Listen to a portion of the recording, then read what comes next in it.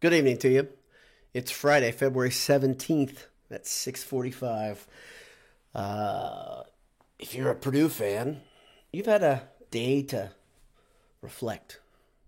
Think a bit about what you saw last night. Maybe your thoughts have gone to a different place like mine have about what can be done to rectify the problem. Somebody commented yesterday in the post-game saying they didn't want to talk about a problem without having a solution. I like that. I like that type of thinking. I think that's good. I think it starts dialogue, right? It starts people getting together and talking. Even if it doesn't affect the entire thing, I love the conversation. I think it's a good thing. I'm going to talk to you about what I think might help Purdue. I also want to talk a little bit about why there might not be any reason to take action right now. But before I get into it, let me thank our pals from Martin Vintage. Head over to Martin Vintage right after this podcast, right after this quick cast is over. MartinVintage.com.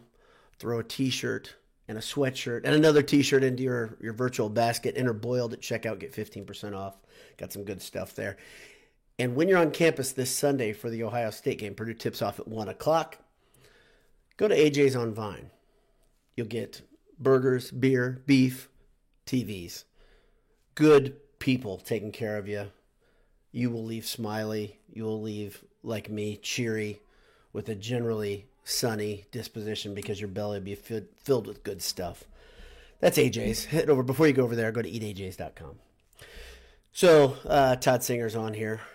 Good evening to you too, sir. Handel Jones is here. Love you too, brother. Midwest Toker, Boiler Up, Hammer Down, Carl McNulty, Boiled. I don't know what that means, but anyway, the point is, you diehards are like me. You're thinking too much about this, so you all had to take a deep breath. But I promised, I didn't promise anything. I said I might get together with you guys on a quick cast, so why the heck not? Handel knows I've been thinking about this quite a bit, because Handel and I have been texting each other. At least yesterday we were texting until, midnight, 1 o'clock, Handel? It was late. And he and I are both...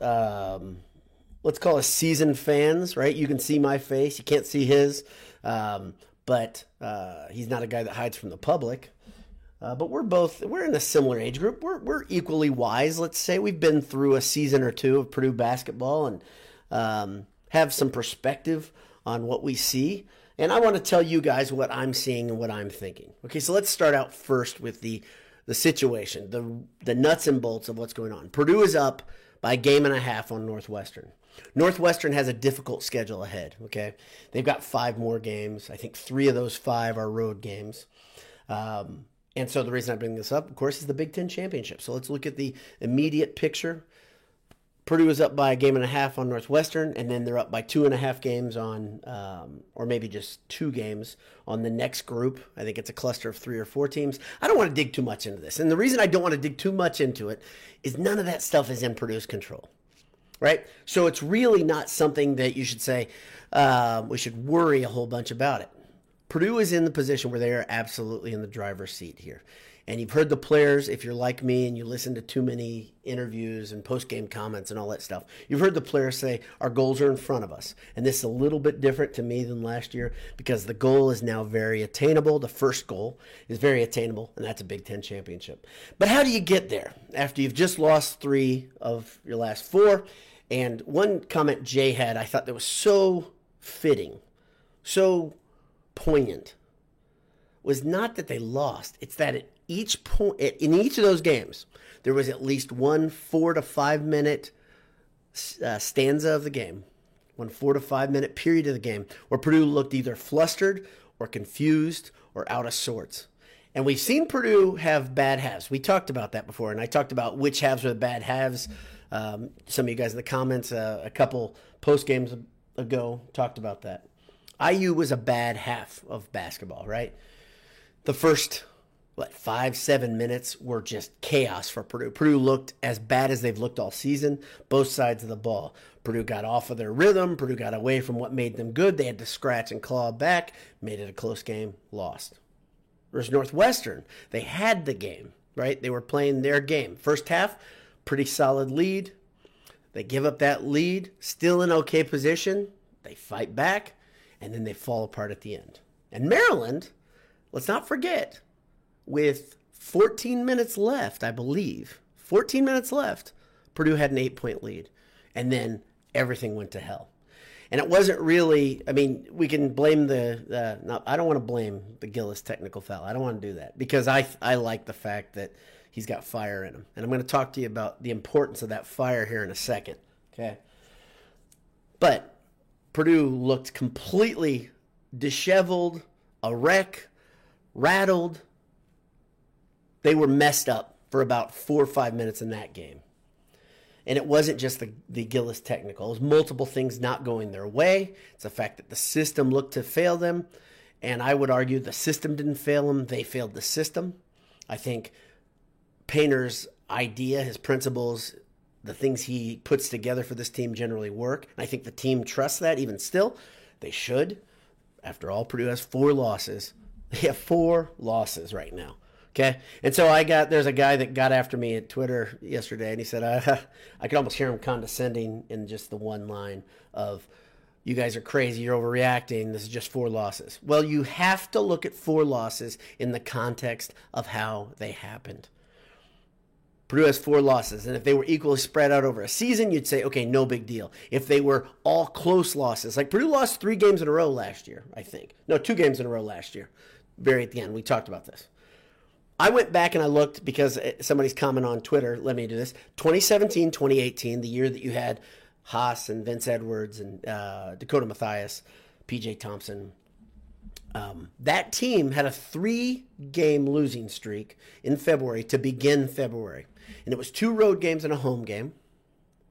And they were all within, I think, 3 to 4 points. Okay? Wasn't a good thing at all. And that team, and I think Handel reminded me, this reminds him of that year. It feels a bit like that year. And all wasn't lost at that point. Purdue kind of duct taped it together, got ready, got into the tournament. Haas breaks his elbow, right? That's a bad potential byproduct of the way they're allowing Purdue to play right now, or the way they're allowing opponents to play. But Big Ten's not going to do much about this, okay? I have heard crickets, and I've looked, and I am listening. Is the Big Ten going to sound off on what's going on, what's been going on at Purdue? No, they're not. And guess what? The Big Ten Network, if it feels like they're enjoying it, they are enjoying this. I thought about this. I was like, why am I bothered, worried, concerned, surprised? Why am I surprised at all that the Big Ten Network isn't reveling in this? Number one, you have multiple people in studio, Revson being one of them, one of the big cheeses over there in the studio. He's a Northwestern grad, and he wants Northwestern to be in this hunt. He wants to be in the fight. This is stuff that, it goes back almost 100 years, the last time Northwestern won a conference title in basketball. Okay?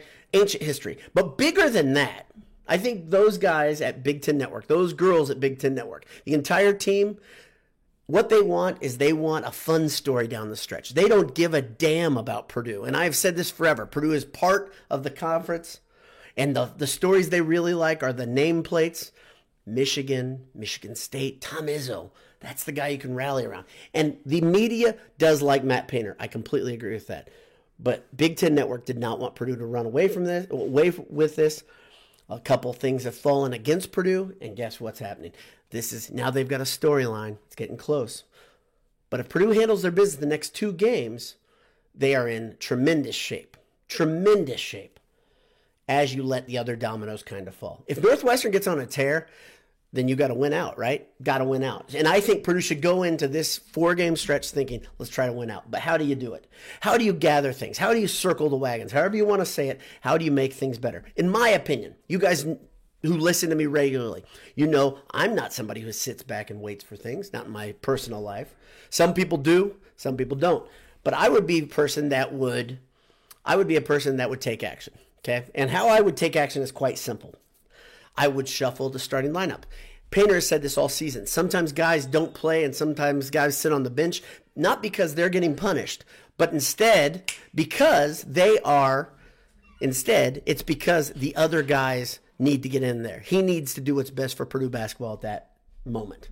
In my opinion, one of the best things he can do right now is possibly shield lawyer a bit from what's happening. If Loyer has hit a wall, which it feels like he has hit a wall, I don't think you can even say he hasn't hit a wall. Loyer's hit a wall. He is not the productive player that he was from a couple weeks ago. Is he a bad player? No. Is he doomed? No. But right now, other teams have figured out they are handling him exactly like Sasha last season.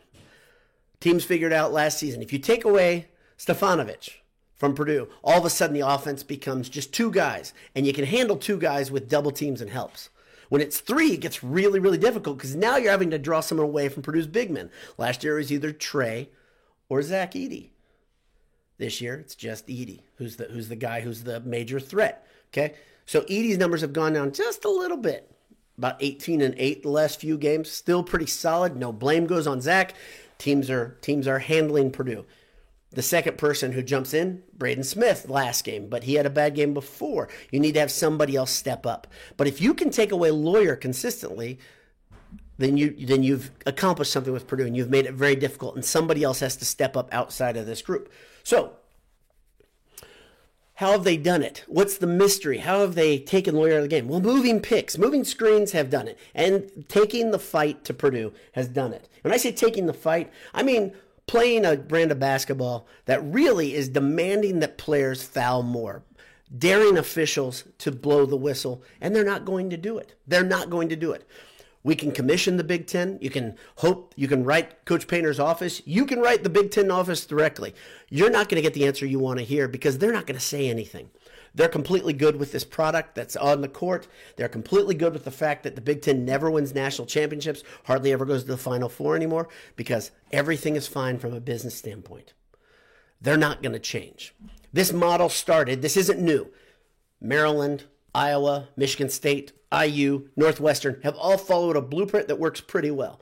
And that is rough the other team up that's more talented. Rough the other team up, take them out of their rhythm, disrupt their offense, dare the officials to blow their whistles. Okay? Didn't work quite as well at home because, like I said, officials love a good party, and they don't want to be outside that party. By the way, again, people at Mackey Arena need to let the officials know how much you love them on Sunday. They better hear it all damn game, and I don't care which officials there. They're an emblem, in my opinion. Purdue fans should let the officials know that you got a problem with the way the game has been called the last few weeks. And if those guys have to take it back to their pseudo bosses, remember, there's no supervision. These are independent contractors. Whatever you got to do, though, let them know. And I don't feel sorry for them. They chose this line of work. They chose to be independent contractors. I've been an independent contractor for about 23 of my 27 years in my industry. Listen, there's advantages and disadvantages of being an independent contractor. Right now, the bigger thing they got to do is they got to go back to the person who signs their checks and tell them, hey, what are we doing wrong? Well, guess what? You're doing a lot wrong.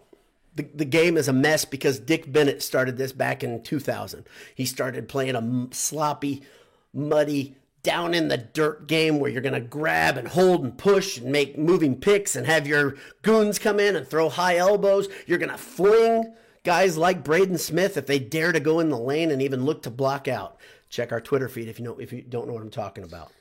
It's going to happen. It's going to keep happening. So Purdue's got to do something to counter that because you can't say that it's going to change. The complaining does no good. I'm not saying you as fans. I'm saying Purdue as a team. So here's what I would do. I'd shuffle this lineup just a little bit. I'd protect Loyer a little bit. Give him a chance to go against a guy who might be a little bit younger than 23, 24, 25 years old. That's another issue. I talked about that in the postgame. Loyer and Smith are going up against men. Okay, and they are going up against guys night in, night out because of the stupid eligibility rules with the NCAA right now. Guys are playing a long time thanks to COVID, thanks to other factors, but you got to do something about it. So what I would do is I'd say we're going to put men on the court. If you're going to come at us with a physical brand of basketball and this is what we're going to expect, damn it, we're going to come back at you with a fist. And I mean that figuratively, or maybe I mean it. You get crafty. You play tough. You play mean. And you let Purdue toughness again define the damn program. And here's how you do it. You put Gillis back in the lineup. And a lot of people are saying, we got 4 fouls in 18 minutes. I want Gillis to go in there and do what he does. I'd unleash this guy. I would take him off the chain and say, you know what? You get in foul trouble. If you get too early, we're going to do the same thing we do as Purdue. We're going to pull you and put the other guys in. And guess what we're going to put in? We're going to put in the normal starter. Do you see my point? If you get the 2 fouls, fine. Here comes Caleb first. Okay, so I would put Gillis back in the lineup, and that gives Furst a chance to do what he's been so good at, which is you don't have to run the offense through him. You don't have to run it around him. He's just going to make points, and he's going to do the little things. Furst has been solid. Furst is not being punished, but Gillis being in there is a counterpunch to what they've been doing to Purdue for the last month. Okay, so your starting lineup look like this: Edey, of course, Gillis, Smith, Morton, and then Jenkins. And the reason I would put Jenkins, again, I'm saying do this so you say we're going to physically counteract the things that have been done to Purdue. You refs aren't going to call it. You're going to let moving high screens, guys throwing their knee out, throwing elbows up at the top of the key. Well, we've got a guy who looks like he's built like a halfback, and he's old too. And guess what? Our 23, 24-year-old, we're going to come right back at you with one of ours. Is Jenkins the technician, basketball-wise, that Lawyer is? No, he's not. He's not. Is Jenkins a pretty smart player? He is. And guess what he also is? He's a guy who understands duty, and he's done it for Purdue this season, and he can do it again. You put him here, and now you say, okay, you're going to your natural position. You're going to be out on the side. We're going to run action for you. You're going to get a chance to get looks. Let's see if it works. And if it doesn't work, guess what? Here comes the guy who's been starting the entire season. He's still there. He's doing well. He's had a chance to breathe, take a deep breath. And this time he gets to come in against your second best shooting guard on defense. I kind of like this idea. Okay, last one thing. I think I put a lot of content in here in these 16 minutes. You can let me know in the comments what you think, if you think I'm just a windbag, but that's okay. I'm wound up regardless. Lastly, and I put this on Twitter, and I want to ask the question. I think it's something just to think about. The top 5 this year has been, especially the top ranking, has been a bit of a revolving door, regardless of who you are in college basketball. And I thought right away, Kansas lost 3 games in a row. Kansas lost 3 games to 3 ranked teams, right? So it's a little different than what Purdue has gone with their losing 3 of 4. Purdue's teams, only 1 was ranked. It's funny. Purdue loses. Everybody says on Twitter, Purdue sucks. Okay, great. Purdue sucks. Fine. Then why do you keep rushing the court on them? Why do you keep doing it? Oh, that little number. It's really special. It's really fun for the students. Okay, let's make up our mind. Either Purdue sucks or they don't. But regardless, you can't have it both ways. Okay? So let's just say Purdue's not very good. They're the worst 23-4 team in America. Wow. That's not a big deal. But so what are these other teams that have gone through losing spells, losing skids? What does it mean for Purdue, and how can Purdue compare? Number one, Purdue's rankings, according to the algorithms, have not fallen very far. I think in the net they're 6th, and I think in KenPom they're 5th. Those are good indicators on what's going on, right? I think Purdue's ranking in the AP might fall a little bit more than that if they can't just clean Ohio State's clock, okay? I don't care, though. There's time to play. Get things righted. Don't worry about that. But Kansas had a 3-game losing streak, and it hasn't been a fatal blow for them. UConn, though, on the other hand, they didn't lose 3 straight. I think they lost 5 straight, or maybe 6 out of 7, something like that, and they fell all the way out of the top 25. So which one is Purdue? Or are they someplace in between? I think they're someplace in between right now, okay? Was Purdue the best team in the nation? Sure they were, because of everybody else losing, right? It kept happening. Was Purdue a runaway number 1, a team that's going to just hold that ranking for the entire season? No. And if you watch college basketball, you could say, wow, Purdue's flawed. Purdue's flawed. Sure, so is everybody. Everybody's flawed. There's no classic Coach K Duke team in this NCAA college basketball group. There's no UNLV team from, 1990 out there that is clearly the best team, the most talented team, 5 pros there. There's no Kentucky from... When was that? When they were 32-0 before losing to Wisconsin? That team doesn't exist in college basketball this year. So Purdue was a damn good team. But Purdue was flawed. And guess what? The flaws have shown, and now Purdue has a chance to rectify things and get some momentum before going into the tournament. Remember, Ohio State at Mackey. Then you wait 6 days. Then you've got IU at Mackey. Then you go to Kohl Center to play Wisconsin. Tough one there. Tough road game there. That game will probably be a final score in the 40s. Maybe it'll be in the 20s just to make it awful. You know, I'm exaggerating. I hope you understand that. But don't put it past Wisconsin. Just slow that thing down and make it a slugfest. Remember, they've got goons for days, friends. And then finally, Illinois at home to end the season. Like I said a couple days ago, could they lose every game? Sure they could. Could they win every game? Sure they could. You win out, though, you'll probably be a number 1 seed, in my opinion, even if you lose early in the Big Ten tournament. So if I were Purdue, if I were Painter, control the things you can control. Don't worry about the rest of it. It's all going to be all right. It's all going to be all right. And Purdue fans, let's remember, we do this because of diversion, because life is difficult. All right? Enjoy this season. Purdue is way ahead of schedule. Regardless of what happens, this has been enjoyable. Let's not throw the baby out with the bathwater. Okay? I'm not a guy that is happy, joy about Purdue basketball. I hope you think that I'm giving you a straight take. I'm not telling you everything that I think about this team, though, right now, because I think it's too early to do it. There's still basketball to be played. But this has been a fun season regardless. I hope you take it for what it is. I've heard a lot of Purdue fans say, I had to turn the game off. They're so frustrated at the officials, whatever. This has got to be a diversion. We got to handle it that way. So that's about it. A lot of people in the margins. I do appreciate you guys tuning in. Let's see. Zach, the Purdue fan, says, Boiler Down is fired up today. Damn right I am. Been thinking about a lot of it, and I've been waiting to bring it to you. So I got one comment, one programming note. I don't know if I'm going to be able to give you an instant post-game after the Ohio State game. I have a family thing I'm doing, but I will be with you with thoughts after that. Hopefully it's a resounding victory, and we can all revel in it together. But you'll have a couple hours. Go catch up on Brian Newbert. And there's so much good Purdue content out there. If you haven't listened to Newbert's post-game wrap-up, go listen to it now.